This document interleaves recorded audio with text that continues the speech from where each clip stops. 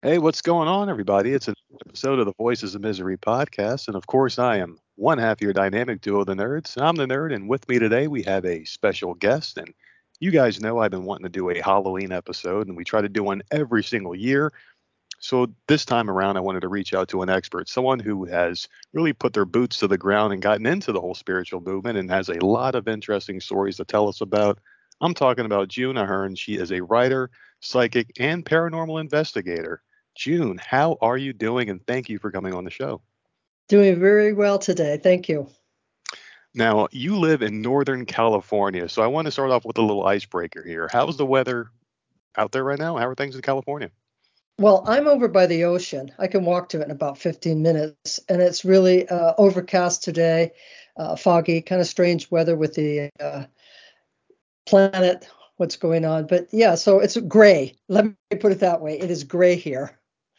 Gray and spooky kind of fits the theme of today's show now. I'm really excited to talk about this because I love the supernatural. I love everything that has to do with ghosts, the unknown, the paranormal, and you are the person to talk to. Did a little bit of research here, and to start things off here, you had a near death experience in the early 70s that you say opened up your paranormal abilities. Can you give us a little background on that and kind of explain how this all came about? Well, before that, my mother was undeclared intuitive through her dreams. And so she kind of sparked an interest in that. But coming from the family, we were a pretty religious family, so we weren't allowed to ever tell anybody if she had this. 1970, I was 19 years old, and I was in a near fatal automobile accident. And according to the doctors and the ambulance, I expired really just for seconds, 10, 20 seconds. And then they brought me back very quickly. But during that time, my, my belief now, and then it was kind of confusing, is that I went to the pearly gates, but I got turned back. That's the only thing I can say. I really was quite willing to stay there. And I know after surgery, I went into with shock, and that happens at times when people come out of surgery and stuff. And I do recall them saying, oh, she's in shock. I could hear them, So the other side, blissful. Even just saying that word isn't enough. The beauty, the serenity, the laughter. I was just reflecting today in meditation how soft and gentle everything was. People were laughing, kind of like Ricky Nelson's "A Garden Party" feel. Yeah, it's really funny. Great reference. Great reference. And and I wanted to go in. There was a gate in front of me, not allowing me into this garden party where I recognized relatives that I didn't personally know that had gone before me. But I had saw photographs in my parents' photo albums. But they were there, and everybody was just so mellow and so peaceful and laugh. It was the laughter, the really gentle laughter that was going on, and I wanted to join them. I was told by grandparents that met me, "Hi, June, no, you can't come in, go back, go back." And I really felt sad that I couldn't go in. And then I came back and woke up and woke up after the surgery in the hospital. It didn't happen right away. I wasn't conscious that I had anything different in my life. I do About a few months before I had this accident, I went for a card reading, just the plain deck of cards we all use, by a woman. A friend took me, and she said that I was going to have an accident, and she made other predictions that actually happened. So I became interested in how that happened after a period of time. It took me a long time to recover. I had very terrible facial accidents. I needed surgery to pull my face back together. And I just was both young enough and had the best plastic surgeon from Stanford down there in the Bay Area where I was. So everything kind of worked to my favor. But I didn't know about having psychic abilities right away because I was recovering health wise. But I started to have a lot of deja vus. I've been there before. I've seen this before, and that was very curious. That's how it went on. It took me many years to even tell anybody. Back then, you did not talk openly about something like near-death experiences, not like nowadays. But back then, not until Dr. Raymond Moody came out with his book around 1978, Life After Life, uh, was it wasn't even accepted then very much from the professional science and doctors and psychologists. So it was a very rough time. No, I've been doing a lot of rabbit hole searching. I've been going on a lot of rabbit holes just trying to, get information about people that have near death experiences and kind of like hear the consistencies, the inconsistencies, because everyone has a different experience and whatnot. The one common theme that I find from these people that have these experiences that come back is that they feel a lot of remorse, like they almost don't want to come back. They don't like life because they've seen what it's like on the other side and they've seen how much joy and love and happiness there is. Did you experience any of that when you came back? Like maybe, oh, geez, I'm here and it's so much better there. Did you have any of that? Well, I did. I certainly felt that way. Like, oh, that was so beautiful, and here I am. I don't know if it would be remorse. More, it could have been somewhat inspirational to my spiritual journey. I have to say, how do I attain that feeling again? That feeling of blissfulness. That feeling of deep relaxation, comfort. And of course, then I began to look at meditation. I began to look at taking more walks in nature again, but it was still really rough. I had not a very happy life to begin with, and had suffered from depression. So I began to look at ways of how to deal with it. It took many years No. to feel that I had reached any place of that serenity. I think serenity is a nice word to use. Is there any way you can touch that kind of peace and serenity through meditation that you felt when you had the near death experience? Is there anything that can compare to it? Very through really a conscious and dedicated meditation practice, one can achieve certain places of serenity, relaxation, beauty. But it is a practice. So I would say that I've reached it in some ways, but not entirely as the way I experienced when I died and went to the other side. I have not yet experienced that greatness of it. Now, you mentioned going to the other side. Now, there are many variations of what the other side is, depending on what version of religion that you practice. Where do you think you were? Do you think you were in heaven? Do you think you were in some kind of purgatory where people are waiting to get interviewed to get to heaven? Where do you think you were exactly? Well, from my religious, and you are right, depending on a person's religious training and their own beliefs, I had thought of it as heaven at that time. Mm. I had thought that I had reached a heaven state. And so that's the way I looked at it. As time went on and I expanded my consciousness of spirituality and metaphysics, I think of us going into different dimensions, different spaces where we are opened to much more different kinds of reality and experiences, what we can see and what we can experience. But at that time, I did think of it as heaven, according to my own religious training. And purgatory, that's interesting you brought it up. In my religious training as a Catholic, we very much knew about purgatory. I understand it at a whole different way right now than I had back then, and for quite a few years. Oh, okay. So, what do you, in your words, how would you describe purgatory? Well, I look at it as a dimensional space before you reach that place of serenity, before you reach that place of clear understanding of self and why you chose to come to Earth and what are you learning. Before you reach that place, you're in a particular kind of room, say.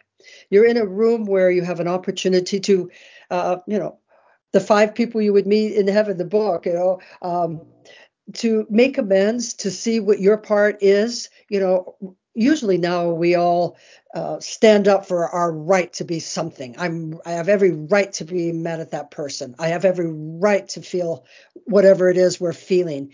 And you just let a lot of that go. In purgatory, you're allowed to say you have an opportunity to view yourself, to view what kind of actions, words, and thoughts did you contribute to your own misery in life, your own conflict in life, and what would you do differently? If given a chance, what would you do differently? To me, that is the room of purgatory before you elevate or move up to another dimensional space.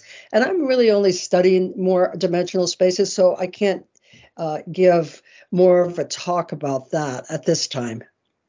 Okay, understandable. And that was actually a great answer. So I mean, I'm satisfied with that answer, by itself. Now, you did say that you were told that you couldn't talk about this, you shouldn't talk about this gift that you were having, the near death experience and everything. When did you feel like you could talk about this? When did you become more open and comfortable about it? Well, after the a time after the accident, when I was in the hospital for over a week, which nowadays, that never would have happened. That's how severely injured I was. And so I would have to say, probably within a couple of years after the accident, I found a class called the Tarot cards to read the tarot. And since I had had a reading in playing cards and I had bought a book in it and I was teaching myself how to read the playing cards, which was really interesting. And I would do it for some people and they liked it, but I needed more. And when I saw this class, I thought, and this is back in the olden days, the almost covered wagon days in the 70s. Yeah, right. That's how people, can't relate to it. You didn't find classes on the web because there was no web. Exactly. You yeah, you went around and you saw a flyer somewhere or a little newspaper or something or an ad in a magazine. And I took this class, the tarot cards. After a few classes, the instructor asked me to stay after class. And so I did. And she said, have you done this before? Read these cards? I said, no, I'm just studying. She said, you're really, really good at this. You are very aware. And at that time, we used the word more psychic. People didn't use intuition, or they used ESP. That was more of the lingo then. And she said, I think you should really consider keep studying this and reading for people. And so I did. And eventually I went into a practice because I enjoyed the tarot so much. I enjoyed it and I related to it. And I practiced on everybody, from my mother to all my sisters to all my girlfriends to strangers. I would even do it sometimes in a bar for a drink. Really, I did. You probably do some pretty good crowds too. You got the tarot cards. I can imagine a crowd of people just around you, like, do me next. Yeah, yeah, that is true. And then finally in 1975, a friend said, I have three friends that want to come for a reading. I said, oh my God. She says, they'll pay you. I said, well, okay, $5 a person then. And it just exploded after that. I never advertised for readings ever. And I was busy all the time because I That's loved it so awesome. much. I loved doing it. Now, are these abilities inside of everyone, or are you chosen to have this ability? And the reason why I ask this is because it seems like the origin story for people that have psychic abilities normally start off with some sort of traumatic injury, and it's almost like fate decided for you to have that so you can now gain the power or the gift that you have now.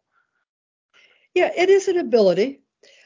I believe just about everybody on planet Earth has intuitive abilities, whether they believe them, whether they use them, whether they know how to believe them, how to use them. That's another thing. It's like any ability. I draw really well. I'm really good at drawing, but some people draw stick figures. So we all can draw. It's just where. I learned at one time in the 1990s. I was upstate New York visiting a friend, and I said, I'd really like to know why I have this, what happened to me. And I said, so I'm going to go into a trance hypnosis, and here's some questions, gave her a list of questions to ask. And one of them was, why me? Why do I have this wonderful ability that people just flood to see me? And the answer was, you were available. Yeah, that's how I felt. Like, what? You mean I'm not this super great person? I was available. And So we can think about it as a walk-in. You went to the other side and another part of a spiritual entity took you. So when I began to realize that I'm here to share this as a gift, that I met people from all over the United States, all over the world. That's the gift. The gift is the wonderful people I've met. To me, that is the gift. Now, And oh, I'm sorry. Go ahead and finish your thought there. I was just going to give you a question I got from the chat last go night. ahead. So there was a question because I did mention that I was going to be interviewing you on the show today, and the perfect segue for that question just kind of popped up here. Now, the person was asking, like, oh, you're going to be speaking with someone who's a psychic. And they were saying, like, how come all psychics aren't millionaires? How come they're not all, in a, position of power or using their abilities for more than, just tarot cards or telling someone their fortune or whatever? Is there some kind of unspoken rule that you can't use it for your own personal benefit? Is there anything like that? Well, there's some that may believe that. And there certainly are some people with psychic abilities that charge a lot of money, and they are more in a place of influence. You could think of them more as influencers. I think for many of us that we really enjoy what we're doing, it's a part of who we are. And it's like an artist. Some artists, well, they usually have to die, right, before they become famous. Yeah, Some artists are able, like Andy Warhol or something, they're able to make money at the time. And some artists are just beautiful artists. And some people buy their paintings, like I buy artist paintings, not necessarily well known ones, but I love their work. So it's somewhat of the same kind of feeling. We do it because we love it. We do it because we do make a difference in people's lives. I can't tell you the amount of people that have written. I've had some people say, I thought this was the end. I was going to commit suicide. I saw you and you gave me hope. That was wow. So it's not just for fortune telling. I know people think that's what it is. My readings are aura readings. I read their energy. I read what's going on with them, where they are, or why they are there by actually naming ages and particular kinds of experience that got that person to that space. Now I am retired from private practice, by the way, uh, which I deserve. and absolutely. yeah, and but now I feel that the importance of being on a show like yourself, asking such really good questions, is to be able to encourage and support people that do have intuitive abilities and are uncertain about them. Above the intuition is the psychic mind. It's not all exactly the same, and to give that to people to balance out the difference and how to progress in it and not to be afraid of it and how to use it as your person that asked this question, how to use it for the better. I study with a group called the Rosicrucians, and we meditate around the same time every day to enlighten this world, and God knows it needs it. And sometimes we wonder if it's actually happening. But we are dedicated to spend our time to give a thought, because thoughts are powerful, right? We Absolutely. keep learning to hopefully enlighten people to a better space.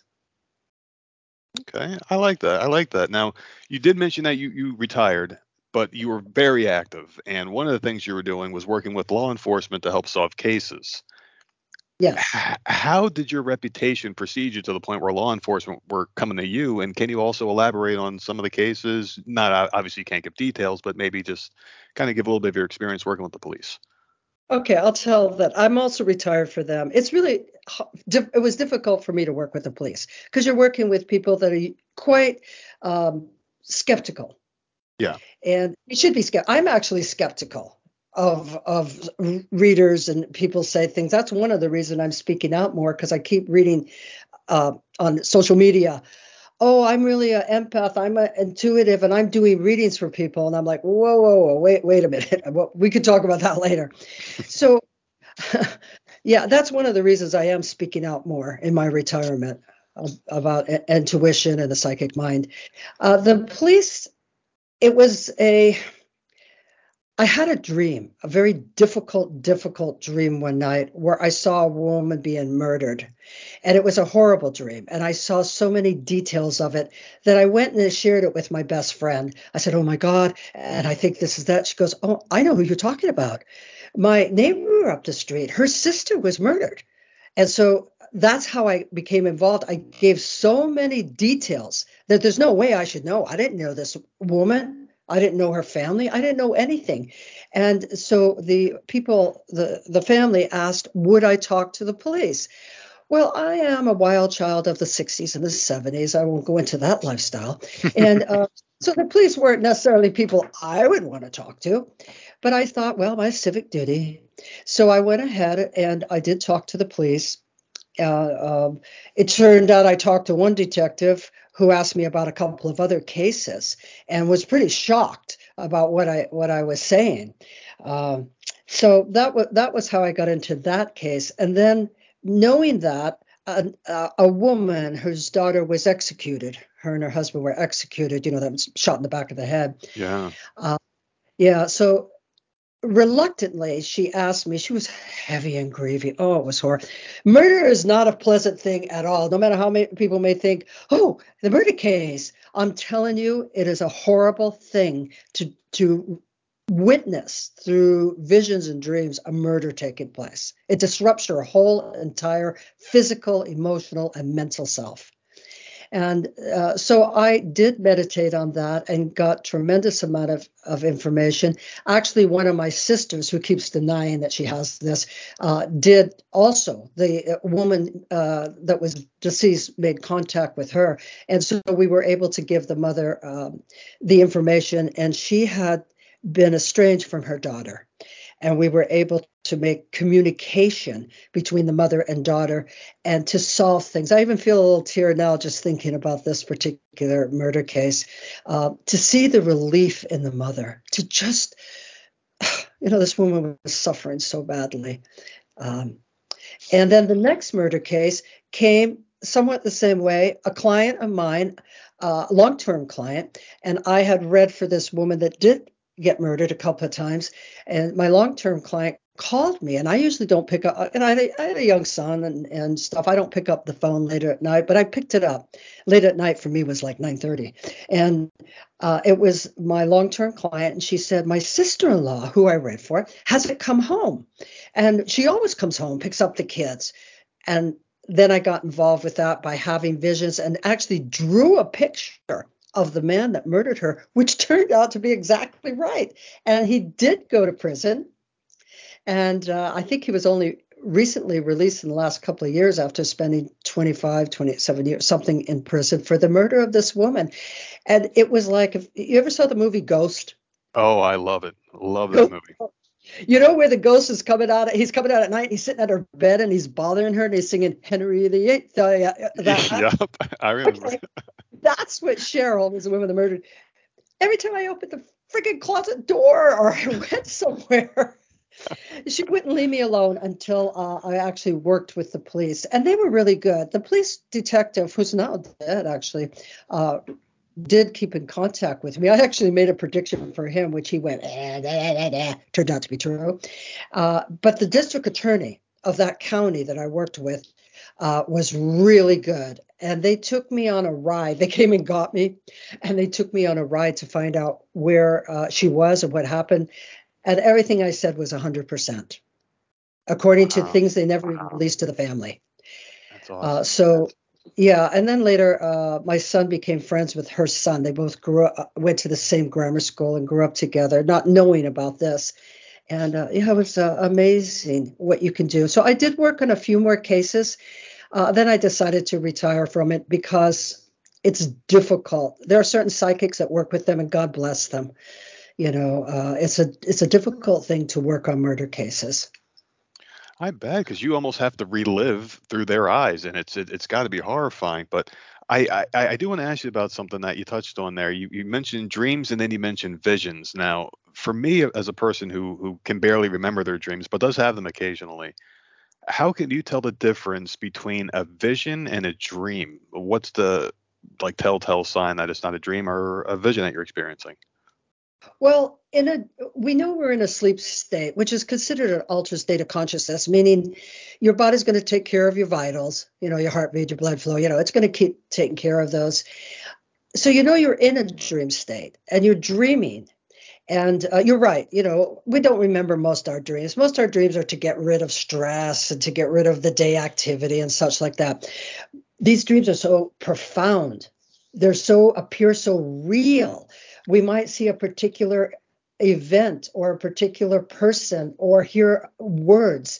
And then it's a dream. You wake up, you're in a conscious state again, and you go, oh man, I dreamt this thing. A vision would be a little bit more like, say, you're sitting in a train and you're going by and you get kind of sleepy, but you're somewhat conscious, but you're somewhat not conscious. And you begin to have a vision. A vision can happen. I've had visions walking down the street or sitting, walking in nature, and you just stop and you see this image taking place in your mental self, or even in front of you, where you think, this can't be true. I know physically it's not there, but I can't say it's not there. That's more of a vision.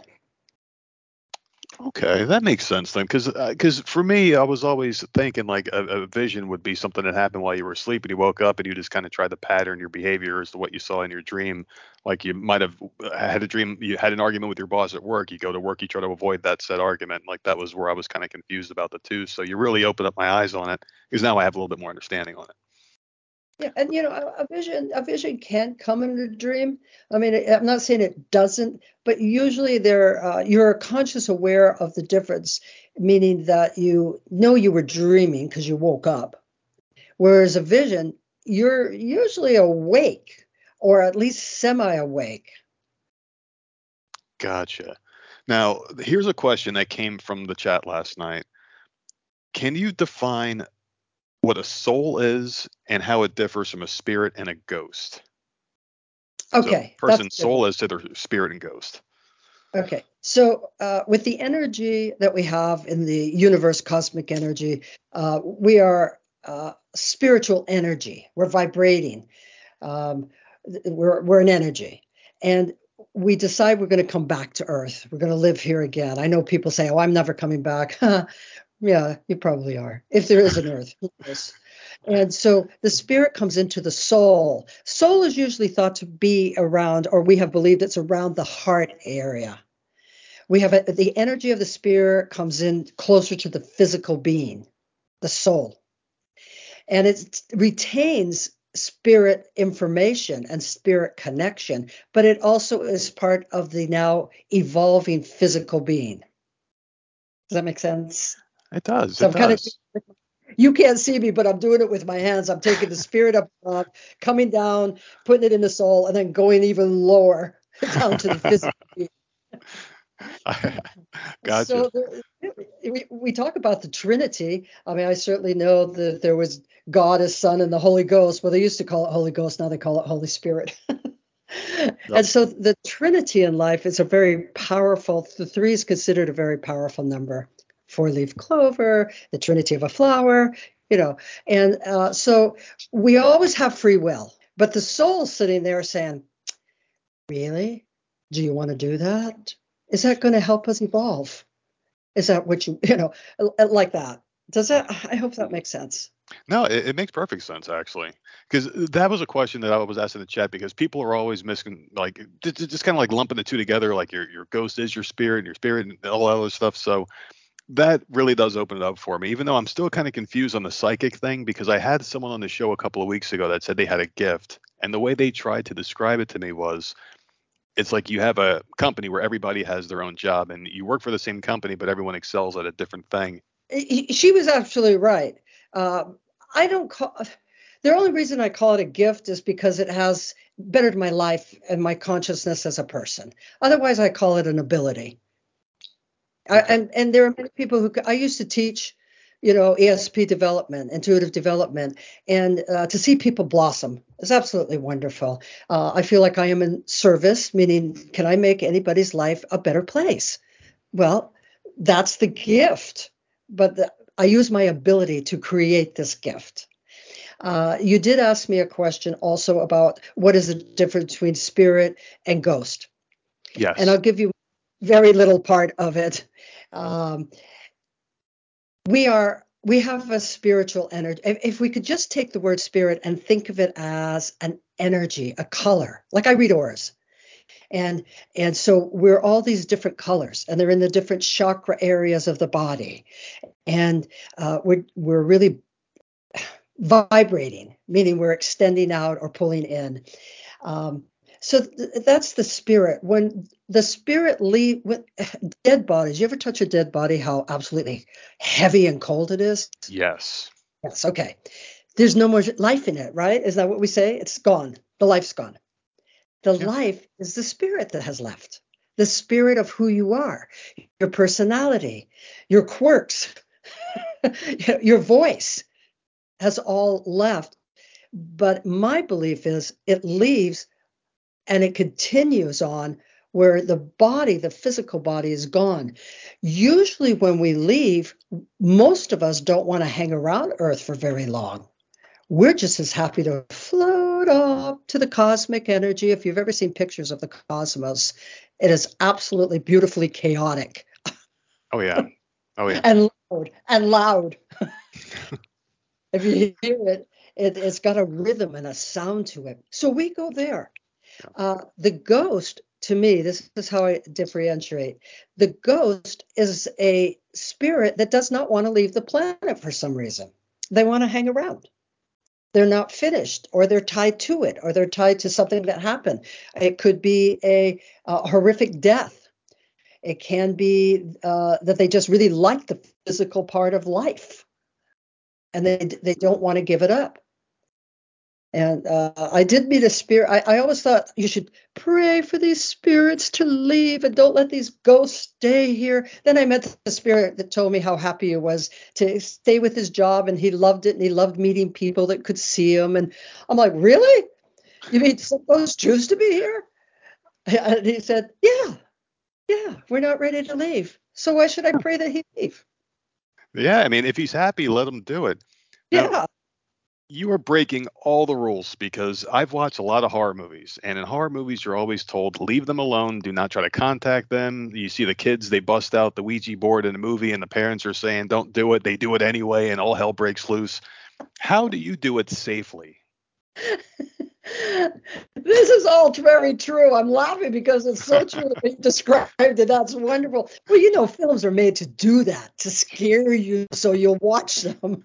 Yeah. And they'll get their money back because you went and watched them. I do not like the Ouija board. I'm going to tell everybody right now. I know you're out there going, she doesn't know what she's talking about. I've used it. I don't know everything. I'm willing to learn. I'm very open-minded. I personally do not like the Ouija board. I think you can attract negative, what I call vampire or low-grade entities to come forward. I certainly did. And luckily, I knew the difference. Um, how to do it safely? How to do it safely is something you want to learn, and you want to learn off another medium that is not there to scare you. It's like reading you should not leave a psychic reading feeling unsettled and scared. Somehow the reader should help you understand what is being seen. And I won't go into how many people I've read where it's not necessarily great news. It's my delivery of it. So with the medium, you should be in some sort of training. There are schools, there are mediums that teach you how to do it safely. Do you want to protect yourself? Absolutely. In my book, How to Talk with Spirits, Seances, Mediums, Ghost Hunts, I talk about protection. You don't want to walk into something that could be potentially dangerous without a big sword by your side. Yeah. And why would you do that? When I see on television, I see these ghost investigators, and they're going, and they're jumping up and down like, oh my God. Why the heck are you doing this if you're that afraid? I ask that question all the time. It's like they have the cameras, like, we're going to go into the spooky house. The second they hear a freaking floorboard creak, they're all running out the door. It's like, what are you going for? You're good. It's like, why are you going there, you idiot? Why are you You know, going? that's how I feel. I like to watch really fine investigations. Amy on ghost, what is it called? Oh God. There's so many of them out there. The Ghost Files. Now she's for real. She's for Okay. real. Yeah. And yeah, I really like watching uh, for real. And when I see the other ones freak out, that's what you learn. You learn saying, how much can I take? Like I'm a happy medium. I really don't want to go places that are super, super scary. I've been there. I've done it. I know what it's like. So you learn how to protect yourself through bringing the white light. You could, John Edwards, I understand, says the rosary. He's brought up Catholic, so he uses the rosary. I've used the rosary, being brought up Catholic too. I say a prayer even before I would begin a seance, an in-person seance, or now later when we were shut down, I did Zoom seances. You say a prayer, you protect what's coming in, you decide you're only going to allow those that are bringing, welcoming messages to visit you. You also are able to, when you do meet some vampire or dark entities, you can decide to leave that situation. I say do not engage them. They actually can come into your body. They can attach themselves to you. I've had one attachment in all my years, and I know exactly why it happened, but I didn't know it at the time. And so you do want to protect yourself, learn through a medium. You can certainly read up. People want to communicate with spirits, and remind me to tell you a little bit about what's going on with that in the professional world. Sure. Regarding communication. So you just don't want to walk into it. If someone comes with me on an investigation, the camera person, the sound person, the producer, and I'll talk to them. I'll say, okay, we're going into the Defense Station building in San Francisco. It's now have been raised. But in the 1906 earthquake, the hotel across the street had the most casualties that happened. So there's all kinds of spirits, ghosts around that area in the San Francisco. So you have to know how to prepare yourself. I prepare myself days before when I know I'm going on an investigation. And I have said no to some investigations, like the Zodiac Circle. I said no to that. Now, who was, now, in your opinion, because you're out there in California, who was the Zodiac killer in your opinion? I think it's Arthur Lee Allen, if anybody. Well, it would be my opinion, wouldn't it? Of You know, course. I don't have any psychic information about it, and I think that's pointing to him. Um, that's the best. We're great detectives on this, A really lot. good at what they do. Mhm. And man, those detectives are intuitively strong. They follow because they feel it. Um, yeah, he's dead now. Yeah, I don't think we're ever going to get the answer to that. But you know what? There is hope because they just found Tupac's killer a couple of weeks ago. So there is hope still for those Zodiac fans. We might get the real killer eventually. Yeah, they might. So why I did not want to do that is they wanted me to go and talk about the spirits and how they felt, and I just felt it was disrespectful to their living family. Yeah. Who wants to know that there's stories out there? They're still grieving. When there's a horrific death in your family, death alone causes, as you know, grief. But when there's a horrible death like that, you just grieve forever of the horrendous way that the person died, your loved one. So I said no to that one, but I did say yes to the Condor Club, the strip joint in San Francisco. I go, yeah, I always wanted to go there, but nice girls didn't go in there, right? So I'm like, yeah, I want to go there. That's awesome. Now, you were talking about the Ouija board there, and I know the Ouija board itself doesn't have power, but from what I understand, that spirits, if you're a spirit in the afterlife, you look for ways through communication devices to reach people, and technically that's what that would be, a communication device, right? A Ouija Yes, board. yes. So, like, they also use like TV, radio signals. From what I'm aware of, people will use like a radio, and you might hear a faint voice in the background or something like that. Is that their main way of communicating? Is that how their energy travels? Well, their energy can travel like that. If there's somebody that likes to watch scary movies, or they just are addicted to television, and God knows there's plenty of them, um, and a spirit sees, usually negative entities are interested in people that are old and not well, young children, certainly anybody who's ill, suffering very much, because you're weakened, and therefore they can come through. I've had them wanted to come through me, and I've said, well, this is a station. I won't say exactly the words I used, but more or less told them there ain't no way you're not coming into me. Because that's what they want to do. They want to come into your body and use your body. Now, I have given spirit messages, and I've very carefully allowed that particular spirit to speak to a loved one by using my voice, meaning that my voice changed. I allowed them to speak their language and use my voice. And then I cut it off. I'm like, okay, that's enough. But dark entities, they just want to take over and really drink the blood of the living person, in a sense, drink the blood, meaning that they take your body, your energy. Oh man, that's horrifying stuff. But it's very horrifying. But what would separate you from me, so to speak, a person who's never had a supernatural sighting? I've never had anything supernatural happen to me before. Is it something that happens when you're a child, when you're more susceptible, you're more open-minded to things? Do you just become hardened and just, you just stop thinking about the stuff as you get older and you just never see it? What makes someone just not able to, I guess, see this kind of stuff? Well, okay. So when you're a child and up to teenagers are very vulnerable because they're going through a lot of changes, hormone changes. They're pulling away from childhood. So children their minds are still open. If we would think, how people say, give it up to the universe, give it up to the universe. Yeah. Children are still part of the universal energy. I never give anything up to the universe. I believe I already am the universe. I use the energy from the universe. I don't give it up. We could say let go and let God. And Hmm. sometimes I have to do that in dire situations, like I can't figure this out. But children are very open. And that's the sad part about people that take advantage of children, because they'll believe so much. Their mind is still have a fantasy energy around it. And they can be very open to these kind of negative entities being seen and then fooling them the same way adults can. They could fool you that, oh, yeah, I'm your loving grandfather. I'm here. And I'm just, so it's such a delicate balance. It really is a delicate balance between knowing when you're being fooled with a negative or it truly is a spirit. That takes practice. It takes knowledge. It takes you looking at it differently than just believing.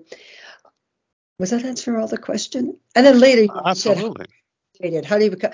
I don't think you become jaded. I think we enter into the world of logic and reason, which becomes too strong. Um, it becomes that everything should be able to be measured and seen on a physical way. And therefore, it's a scientific approach. If I can't prove it in a physical way, it does not exist.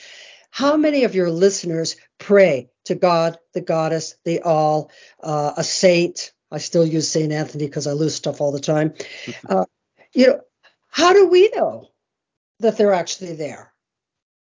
Exactly. It's a faith. It's all faith. Yeah. You believe it. How can you explain it to me? I ask people, tell me about your God. I mean, when I was growing up, God was this old white man, which I don't believe.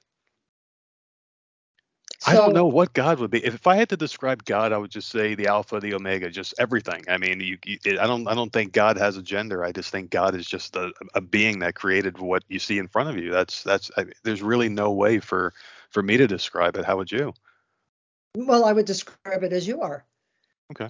It's an enormous energy, and that energy is seen like outside in the skies, and it has no gender. Just what you said. That's how I pray to. In the Rosicrucians, we use the word God, but we call it the God of our hearts, meaning what does it mean to you from your heart? What does your intuition and your heart tell you who you are aligned to, who is fostering your energy, who is leading you? How do you connect with that? And the master within, the great subconscious mind that we have, but we don't tap into it. Usually, most people don't. They read the news and they go, oh, it must be true. It's on the news. It's like, well, wait a minute. And could you look at this? I think that perception's been changing though as of late. The whole news being correct about things. Oh, yeah. Yeah. I don't know how correct it's whoever's leading it. Hearst certainly knew how to play everything up. All you Mhm. have to do is put a picture on somebody, and you pick the worst picture on planet Earth to photograph of this person, and you write a story about him, and everybody looks at the picture and goes, "Oh my God, this must be a horrible person," without Exactly. without even reading the article. And that's what it is. The article could just be a blank article, but they see that picture, they don't even read, they don't care. You're automatically guilty by association. That's the way it works nowadays. So that's kind of when you're doing your psychic work, you see, you have a vision, you see, you're clairvoyant, it's called clear seeing, or maybe you hear, you're clear audio or clear sensing, you feel. There's all different kinds of ways you receive information, but visual is a very strong one. Yeah.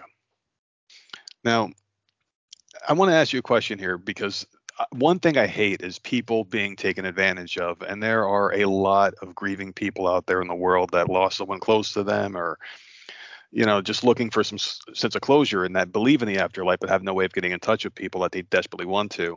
How can someone out there that's grieving weed out the kooks, people peddling snake oil from the real deal, people that can actually help them reach the people that they're trying to reach? Well, they could read my book. There you go. What's the name of your book? Thank you for that segue. um, this is important, and I've certainly had people come to me who have already gone to those kind of people, whether for a full reading or for a mediumship, for connecting with spirit. Not all readers are mediums, and not all mediums are readers. That's a difference. Don't go to a reader if you're specifically asking to connect with the spirit of a loved one. For one thing, you want to see, what are they charging? Is it within reason? To your budget, to what you have. Just because somebody charges you $1,000, but somebody charges you $150, it is their time. I mean, if this is their profession, you have to kind of gauge that. It doesn't mean the person charging $1,000 is any better than the person charging the $200. And can they relate? You have to go with an open mind and an open heart. Meaning, I'm open to what you say, but I also will keep my logic about me. The medium should be able to, in a short period of time, give you something specific. I'll give you an example. I went on a ghost tour at a well-known hotel here in Berkeley, the Clarendon Hotel, who reportedly it's very haunted. I liked it. And there was a woman there at the concierge, and we were joking and talking. And she said, "I wish you would give me some message for my parents." And I was like, "Oh God, don't start asking me for messages. I'm here for fun." But I went back to her. She's a very nice lady, and she gave me a little thing to go get a glass of champagne. So I said, I gave her specifically what I believed I was hearing, and she just was awed by it. Even me, I'm always awed. I'm like, "Oh wow, where'd that come from?" And it was about big steps, little steps, big step. I told her that. And she went, "Oh my God, my father was 6'3", my mother was 5'3", and she was always telling him, stop taking such big steps." I had never met this woman in my life until last night for about 10 minutes. So that meaning, what I'm saying about that is the medium should be able to give you something specific about your relationship. But if you have an open mind, you will understand it. Here's another example. I was doing a seance. I don't do much anymore, certainly not in my house anymore. But I said, okay, I feel this man. I feel his name is maybe Arthur. He's got kind of hazel eyes. And, I'm trying to get specific so that she knows, is this your person? And she says, no, his name is Arnold. And he actually had more brown hazel, not green hazel eyes. I'm like, well, what the? And that's the kind of thing a medium comes Yeah. up against, is that people The are skeptics. skeptic, like it's got to be exactly what I remember. When you go in spirit, it could be your very old grandmother that passed away, and you look at her and you go, "I love my granny, but she was just wrinkled and fat." When she comes back, she's like hot mama from 1950s with high heels on and a little dress. and you say, no, that's not my grandmother because she was old. When we're in spirit, we can return any way we want. We could be seen any way we want at the special time of our life. I look at photographs, I go, wow, that was me. I'd like to be seen like that again. Thank God he doesn't have the camera on. So the medium should have something specific. You should be able to ask questions. Like, Daddy, how are you doing? I usually pick up something that they passed away from. Like, it could be like, well, he says his legs feel much better. He doesn't have all the cramping. They said, yeah, the last few years of his life, he had a lot of pains in his legs. And I said, yeah, it had to do with a heart condition. And they said, yes. So I move on. Now, if I'm totally off the market, I'm just totally off the point, I don't mind that.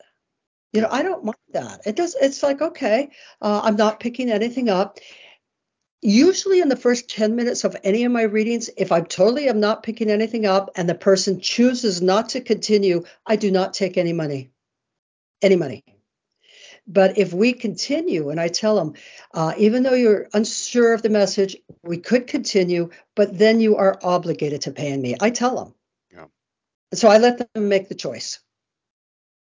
And I think Absolutely. that would be a good way for most psychic readers and mediums, but they do have to be paid for their time. I agree. I agree. Nothing in this world's free. And if you're going to be sitting there giving all your time and answering all these questions for people and dealing with unstable supernatural force, a possibly unstable supernatural force, you better get paid for it. Yeah. Yeah, it's just fair. It's like showing up at a job and you stay there and you showed up and you're all ready and the person says, we don't need you. Goodbye. You want to be paid for Ex- something. Exactly. They get the combination for the safe and they're like, all right, see you later. We got what we needed. That's all. Like that. And so the medium should be able to give you something specific. You Yeah. should be able to answer some questions to even if you don't understand it, at least you're open to saying, oh, okay, all right, let me think about it, which is really kind of a good way to do it if you're willing to go on with the session. Is say, let me think about it. There are enormous amount of people that have gotten readings from me that have gotten in touch with me a week or two, even once 10 years later, and said, I didn't think you were right. And oh my God, everything you said has taken place. I'm like, well, good. Did that work out for you? Fine. I'm not that attached to being right or wrong. Exactly. You're not there to debate people. You're there to give them answers. That's it. Exactly. Oh God, people are just a pain in the ass. It's just the worst. Um, You said it, not me. the absolute worst. Now you see why I retired. Yeah. Now, how does a séance work? The reason why I'm asking you this is because I've seen, everyone's seen in movies, you got a bunch of people sitting around a table, they got candles lit, a spirit comes up in the middle of the table. You're messing with potentially catastrophic shit. Pardon the language there. How do you prepare yourself for what could possibly come through these seances? Okay, so there's things called, like we'll take John Edwards, for example, spirit communication, where he has a whole auditorium of people. That's kind of spirit communication. It's very open. Or the spiritualist church. If anybody lives near a place where there's a spiritualist church, they have spirit messages on certain nights. Go there and experience it. And those mediums, they're pretty darn good. But again, keep an open mind.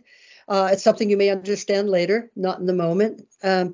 So a séance is a smaller gathering. The word séance itself is actually from a French word, which means to sit and rest. It goes back to when they used to have political meetings. The neighborhood all got together and had it, and people would sit and listen to everybody. They'd fall asleep. That's where it came from. It came Really? from a French word of sitting and falling asleep. So a Awesome. seance could be really long. It can be, some people could find it boring. Once you commit, you have to stay in that circle or at a table. Usually you do hold hands or touch fingertips, to the persons on either side of you, because you're making a connection, a vibrational connection. And you sit, and candles are nice because it takes your mind. A darkened room with candles going gives you a feeling of relaxing a little bit instead of the bright light on, right? It You does. know, it's when I meditate, I light my candle. but I do it through the day, but I still have my candle there. And so you're sitting there, you're relaxing. I lead the people in saying, do whatever prayer you feel. And then I bless the circle. I actually make a circle with my hand and say, only good can enter herein. We're not inviting any other entities here. We're open to messages, whoever wants to come in. Remember, you could call a spirit up, but they don't have to answer your text or your phone. They Yeah, may say, absolutely. yeah, they may say, right now I'm really floating on the clouds. Call me later. So, you can't expect that, and you certainly may not hear. I've done many messages where it's completely not related to the person the participant wanted to hear from.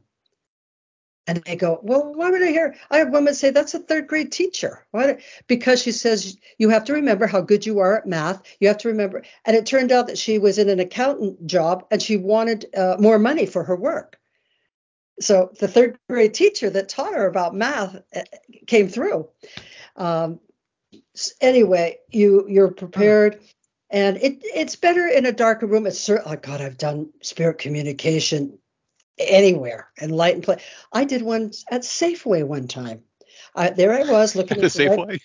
Yeah, yeah. That's awesome. I was there going through looking at what kind of beans to put my 3 bean salad, da, da, da, da, da. A man was standing next to me looking at the beans, and suddenly his father came. I'm like, oh no, don't do this to me. He says, I just want you to tell my son how much he loves me. I mean, how much I love him. I'm like, no, please. And so what I said was, God, my father used to make this salad. He was so good at it, and I can't remember, how he made it exactly. He said, that's funny. I was thinking of my father the other day. I said, you know what? Our fathers did love us in their own way, didn't they? And he kind of stopped for a moment, and he said, yeah, I guess so. And then I left. Oh, that is crazy. Now, Yeah. I, how could you tell it was a like a spirit? Are they translucent? Can you see through them? Does it look like a regular person? How do they look? well, they usually comes in your mind. It's usually all very mental. They show up in your mind. Most of them don't actually show up physically. It is so hard for a spirit to show up physically because you have to transfer through these different dimensional spaces to come down. So they usually don't. And when they do, even me, a seasoned medium, I don't particularly care for it. I'm like, oh no, I don't particularly want to see them like that. Could you just come in my mind? I say. So usually it happens all in the mind. That's how it's like if I send you a ESP message, telepathic message, say I'm going to send you a message. Where are you going to get it? You're not going to see me, but you're going to start thinking it in your mind. Mm. Yeah. God, I love teaching this stuff because it makes so much sense when a person gets it. They go, oh my God, I was thinking of my best friend the other day and he called. I'm like, there you go. Huh. Telepathy. So it's like that. They usually don't show up. Do they show up translucently? Yes, they can. Better translucent than actually physical form. I'm telling you, when I've had a dead person show up, the murder victim show up actually physically. Even I went, ee, ee, no, no, go away, go away. You know, um, yeah, I'm a little scared medium, and then so like that. And the dark entities, they'll show up. They want to scare you, and I So have these to are the go. malevolent beings, like the ones that come Yes. back just And to I screw say with things people. like, you don't scare me much. Now, are there Yeah, levels to it's that? true. To being a supernatural? Can some of them? Because we were talking about ghosts a little while ago, and there were scenes in the movie where Patrick Swayze like couldn't pick up the penny, but then he had to learn how to do it. Is there some Yes. sort of that on the other side where they can learn to do things? Yes. Yes. But, doing things in the physical form, he was manifesting in the physical form to pick it up. And it's Yeah. hard because again, they're an aura, they're an energy, they're translucent, as you're saying. On the other side of you're learning more about, you may be a comfort to children that come over. That may be your job on the other side, to take the little angels and bring them into a place of comfort. You may be for the animals. Perhaps you're learning on the other side how to, and I think that there's more and more of those people returning into body that are showing us about how to take care of animals. And look how much the awareness is growing about the care of animals. And that's something on the other side that you learned, and you said, well, I'm going to come to Earth with a purpose. So when I came back to Earth from death, my purpose was to do exactly what I eventually am doing now, is to teach more. And the way to do that was I was given the ability to do psychic readings and be a medium to establish my, professional self. And now I can get to teach more, like I hope I'm doing here. I have learned a lot. And if you don't mind, I do have a couple more questions here for you. Just very important things. I Okay, mean, I this is do want serious to say business. this. Can I just say this before we run out of time? There is a Absolutely. great film out called Life with Ghost. It's won a lot of awards. It's a documentary. I actually have had a chance to meet the producer and filmmaker, and it's about the studies that are doing about can we really communicate with spirit, and it has to do with long-term grief. How can we help grieve? We're all supposed to grieve a year or two. That's very reasonable. After that, we have to get on with life. But long-term grief is debilitating to the body, the actual physical body. Life, you don't have much of a good life. You're in depression. Uh, Life with Ghost. Please look it up. It's an absolutely good documentary on how professionalists, scientists, and psychoanalysts are beginning to say you can communicate with spirits. Now that's a big deal in psychoanalysts and psychiatrists saying that. And I always say science is catching up with metaphysics. You just read my mind because that was actually my next question for you was going to be how can someone safely connect to the other side? And you just jumped the gun on me there. So there you go. Psychic right there. It must have been a telepathic message. You got me. So somebody in the Yeah. someone who can help find a therapist. If you don't want to go to a medium, they're actually, and I can't remember the name. There's a growing therapy that includes communicating with spirit through educated and licensed psychotherapists. That's a big step. Yay. All right. I have a couple more questions here for you because this one right here is very important. This was actually the most asked question.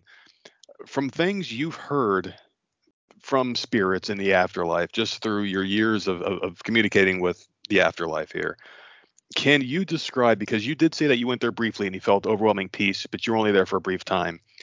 In prolonged conversations with the afterlife, can you kind of give us a description of what it's actually like on the other side to be dead? Well, yeah, these are only my experiences. Some of what I've studied from people that I respect. And I've tried, you must always experiment your own self. I've heard different mediums have different ways. For me, on the other side, nirvana, heaven, however you want to call it, dimensional space, because you do not have the physical needs, pay your rent, eat, who you like, who you love, failed relationships, economic disasters, because you don't have that, you're free. People get high to be free, right? Let's go smoke a blunt and we'll be free of all this stuff. And you're actually free. You're free to really think of what is important to you. So you still have what's called a mind. And actually, I have an article on that. Maybe I'll send it to you, the scientific study about the difference between the mind and the brain. And I'm really big on the new brain things that are coming out, neural surgeons, brain surgeons who do all this. So you don't have the stress of living on planet Earth. If you didn't have the stress of living on planet Earth, what kind of things would you think about? Serenity, peacefulness, love. You don't have the same reasons to be angry at certain people. We're always angry at somebody. They looked at me wrong, or can you believe what she said? And we spend time with that. Who needs it? And on the other side, that's how I look at it. I look at it as a peaceful place. I look at it a place where in Buddhism, there's a particular yogi, Satchidananda, that I listen to, and he would talk about inside of the universe and your own self is beautiful gardens. And I actually heard him years after my experience of looking into a garden. Beautiful gardens and flowers and scents, and with your pets. I really look forward to seeing my pets, my horse, my dogs and cats through my life. So in my world, in my heaven, I'll be with my pets. I'll be with my loved ones. We're a very funny family. My sister, who I just adored on the other side, we did nothing but laugh at Yeah. things.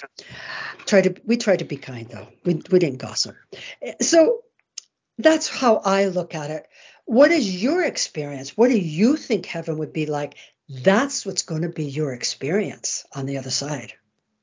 You see, you know what my question is about heaven all the time is, let's say if I was to get remarried, let's say my wife unfortunately passed away and I got remarried, I fell in love again and I, passed away 40 years from now. We're both in heaven. And this is the awkward situation where it's like, hey, there's my old wife and here's the one I remarried. What if her heaven was to be with me, but my heaven was to be with my new wife? It's like, how does that work? Do you just get a carbon copy of the person you want to be with, or does the spirit get tied to someone else? Because someone else's heaven could be my hell in heaven. You know what I mean? Does that make Yeah. sense? Yes, it makes a lot of sense. Edgar Casey wrote about that in one of his books. He was considered the modern day psychic. His institute in Virginia still is teaching and going on. He's long gone. He's transitioned a long time ago. He liked his wine, by the way, and we need things like that after a few Yes. sets. So he said that you should not remarry. I disagree with that because I am remarried. When you get to the other side again, you don't have your former wife. If she goes before you, she will be happy to see you. She might even help you over, and then you're there, and then your second wife or third wife, whatever other partner comes up. We don't have the same issues of jealousy and ownership, because relationships are a lot about ownership. He's mine. You ain't never going to touch him. You're right. You know, I suffered from jealousy, and I know what jealousy feels like until I have a good, frank talk with myself. And so on the other side, you don't have those issues. So you can all say, we were all learning together. Remember, what did you learn? Why are you learning it? What are you going to do now with this new knowledge? It could be that both your wives were teaching you. Perhaps you were this poor little soul that just had to learn how to be more open emotionally. So both wives were saying, "Oh, we did our job with him, didn't we?" And they're laughing, and you're going, "Wow, it took me another. I kind of learned it with the first one, but the second one, I really got it because she just said, 'Listen.'" So we don't have the same human emotions when we're on my belief and others' belief. I mean, you can read about this in different spiritual books, that we don't have the same emotions that we have as human beings. As human beings, we're always afraid. Look at the world now, the war. What's going to be taken from us? Who's going to get the food? Who gets to drink the water first? Hey, those are all human emotions. Those are human needs. We live in fear on planet Earth that somebody is going to take something away from us that we should have. We don't have that on the other side. We're free. You know what? That sounds very valid to me because there's a thing that I always reference back to when you're a child. Up until the age of 5 years old, you're free, you're happy, you're always smiling. And then you go to school, and then you go to school until you're 18 years old, 17. Depends whenever you start. And then after that, you go right to work, and it's like those experiences in life of just having to do things, always being on a schedule. You have to worry about your grades, and you get out and you go into the workforce. You have to worry about your bills, your house, your mortgage, your family. You just get beaten down, and just to let that all go, it sounds like the ultimate peace, the way you're describing the afterlife. You don't have those things holding you back anymore. So my question Mhm. to you would be, why are there malevolent spirits? Why are there evil beings if that's the ultimate peace? Have you ever gotten any like reason why there's so many of them, or they're just evil entities out there? Why would there be if it's so peaceful? I can only give you my thoughts. That's all. Okay. Okay. And I would answer it this way. To me, look at the people that are disturbing our life now through lies, through cruelty to others, through dominance. And we could talk about them being evil, spiritual belief is nobody's really evil and we just misguided and blah, blah, blah. I don't think there's more malevolent uh, ghosts and entities than there are better ones. But those are the ones that we human who are filled with fear love to focus on. If I post something on my social media and it's really very nice and very spiritual, I get some answers. But God help me if I post something and say, oh, it was a terrible day, and I this or that, or this person, I get so many responses because more Exactly. people gravitating to the negativity. You I, got I, it. I tried telling my husband, I said, watch this. I'm going to post this thing. So, so I did it. And I said, look at the comments on this compared to the comments on that. Yeah. That's why the news only reports the crime. They never report the good stuff. Yeah, there you go. That's why I don't really, I do stay on top of certain world news, but I don't watch the news in general. I don't watch local news and all that, You're better off for I, it. what's the, how do, what am I going to do with all those poor children that went off the cliff in the school bus and died? What am I going to do but feel bad? I wish Exactly. them well. I hope Texas takes care of them, and I'll leave it like that. Oh, absolutely. Now, I do have one last question for you. There's something that we were going to kind of touch back on, but we didn't get back to it. We mentioned how there was a lot of crap going on Twitter and a lot of just misinformation on Facebook and just people out there saying the world's going to end. They're talking about numbers like 666, 923, and certain dates are going to be the apocalypse. Some people are saying the eclipse tonight is going to be the end of the world. What do you think about all this stuff? All the crazy shit Well, online. even before there was social media, I remember the world coming to an end several times. I had one sister that hurried up and got away from the Bay Area and took a bus with her young toddler way up to the mountains to be away because we were going to be dead. Well, she had to come back because, her money ran out and we were still here. So if it is going to happen, it's going to happen. Do I want it? No. I have a family. I have grandchildren. I don't want that for them. But if it is, it is. We are in an evolution. It is a dark time, like the Dark Ages. My mother and father in Scotland lived through the bombings of World War II. They bombed homes near them. They were in the shelter. Everybody thought this was the end of the world. It was end of a certain part of the world. So we let's hope we make it out like we made it out of the Great War in 1916, the other war in 1940s. Let's hope we make it out and that we learn something progressive. Um, I don't know. I think that there will be some of us that survive disease, disasters, floods, climate change. We were warned in climate change back in the 1970s. I remember that. And we never did anything. So we're only human, right? Did that answer your question? Do I believe it's going to end? My belief is no. My belief is that the way we live and understand, I mean, certainly someone like me who only has maybe 10 years or 20 years of my life, it's so different. It's so different for me now. But I think the world, the actual earth itself, will prevail, that we will go on in some way, not as you and I know it as now. It's a very grim world out there, but it takes people like you to teach people like me that there's a better thing waiting for us. And that's what I'm taking from this special show today. And I do appreciate you, June, for coming on today because it really gave me a much better perspective on death. I mean, I was horrified of it, but now I do have a little bit of hope that it is going to get better. Yeah, yeah, it's make it better here. Do something. I find joy. I walked down to the beach today before the show, and I looked at the ocean, and I said, "Oh, Ocean, you are so beautiful. Thank you, for being here." So, I live in Myrtle Beach. I should be doing that every morning. Maybe that's why I'm so miserable because I don't do that kind of stuff. I think there's another lesson to be learned. yeah, yeah. Just even if you sit and vision it, if you don't have time to go to, but even if I just walk down and walk back. It's only 2 miles down and Yeah. back. And just take that moment preparing for the show. I said, well, you know what? Let me be at peace. And when I come back, and then I did my meditation. And then before I knew it was 10 o'clock. That's amazing. Now, June, this is the part of the show where I want you to plug all your things. I know you have a few books out there. I want you to just plug everything. Tell people where they can find you, where they can buy the books, everything you have. I want you to plug it. Go ahead. Okay. I appreciate that you said Ahern. Most people call me Ahern. And that's good. You must have been part Irish or something. So my website, juneahern.com, has a lot of information about what I'm doing this month, whether it's in person talks, whether it's on Zoom. My books are all there. My book, The Timeless Counselor, the best guide to a successful psychic reading.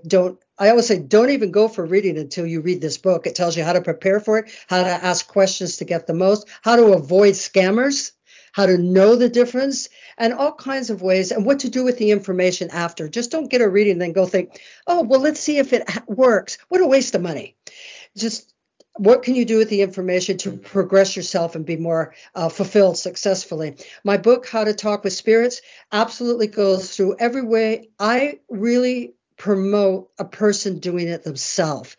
But like me, when I was grieving for my sister, I had to go to a medium because I was so emotionally distraught. I just couldn't get it together. But I wrote a whole chapter of how you could do it yourself, how to celebrate Halloween. That's a great chapter. And at the end of both those books is my ESP intuitive quiz to find out what are your abilities.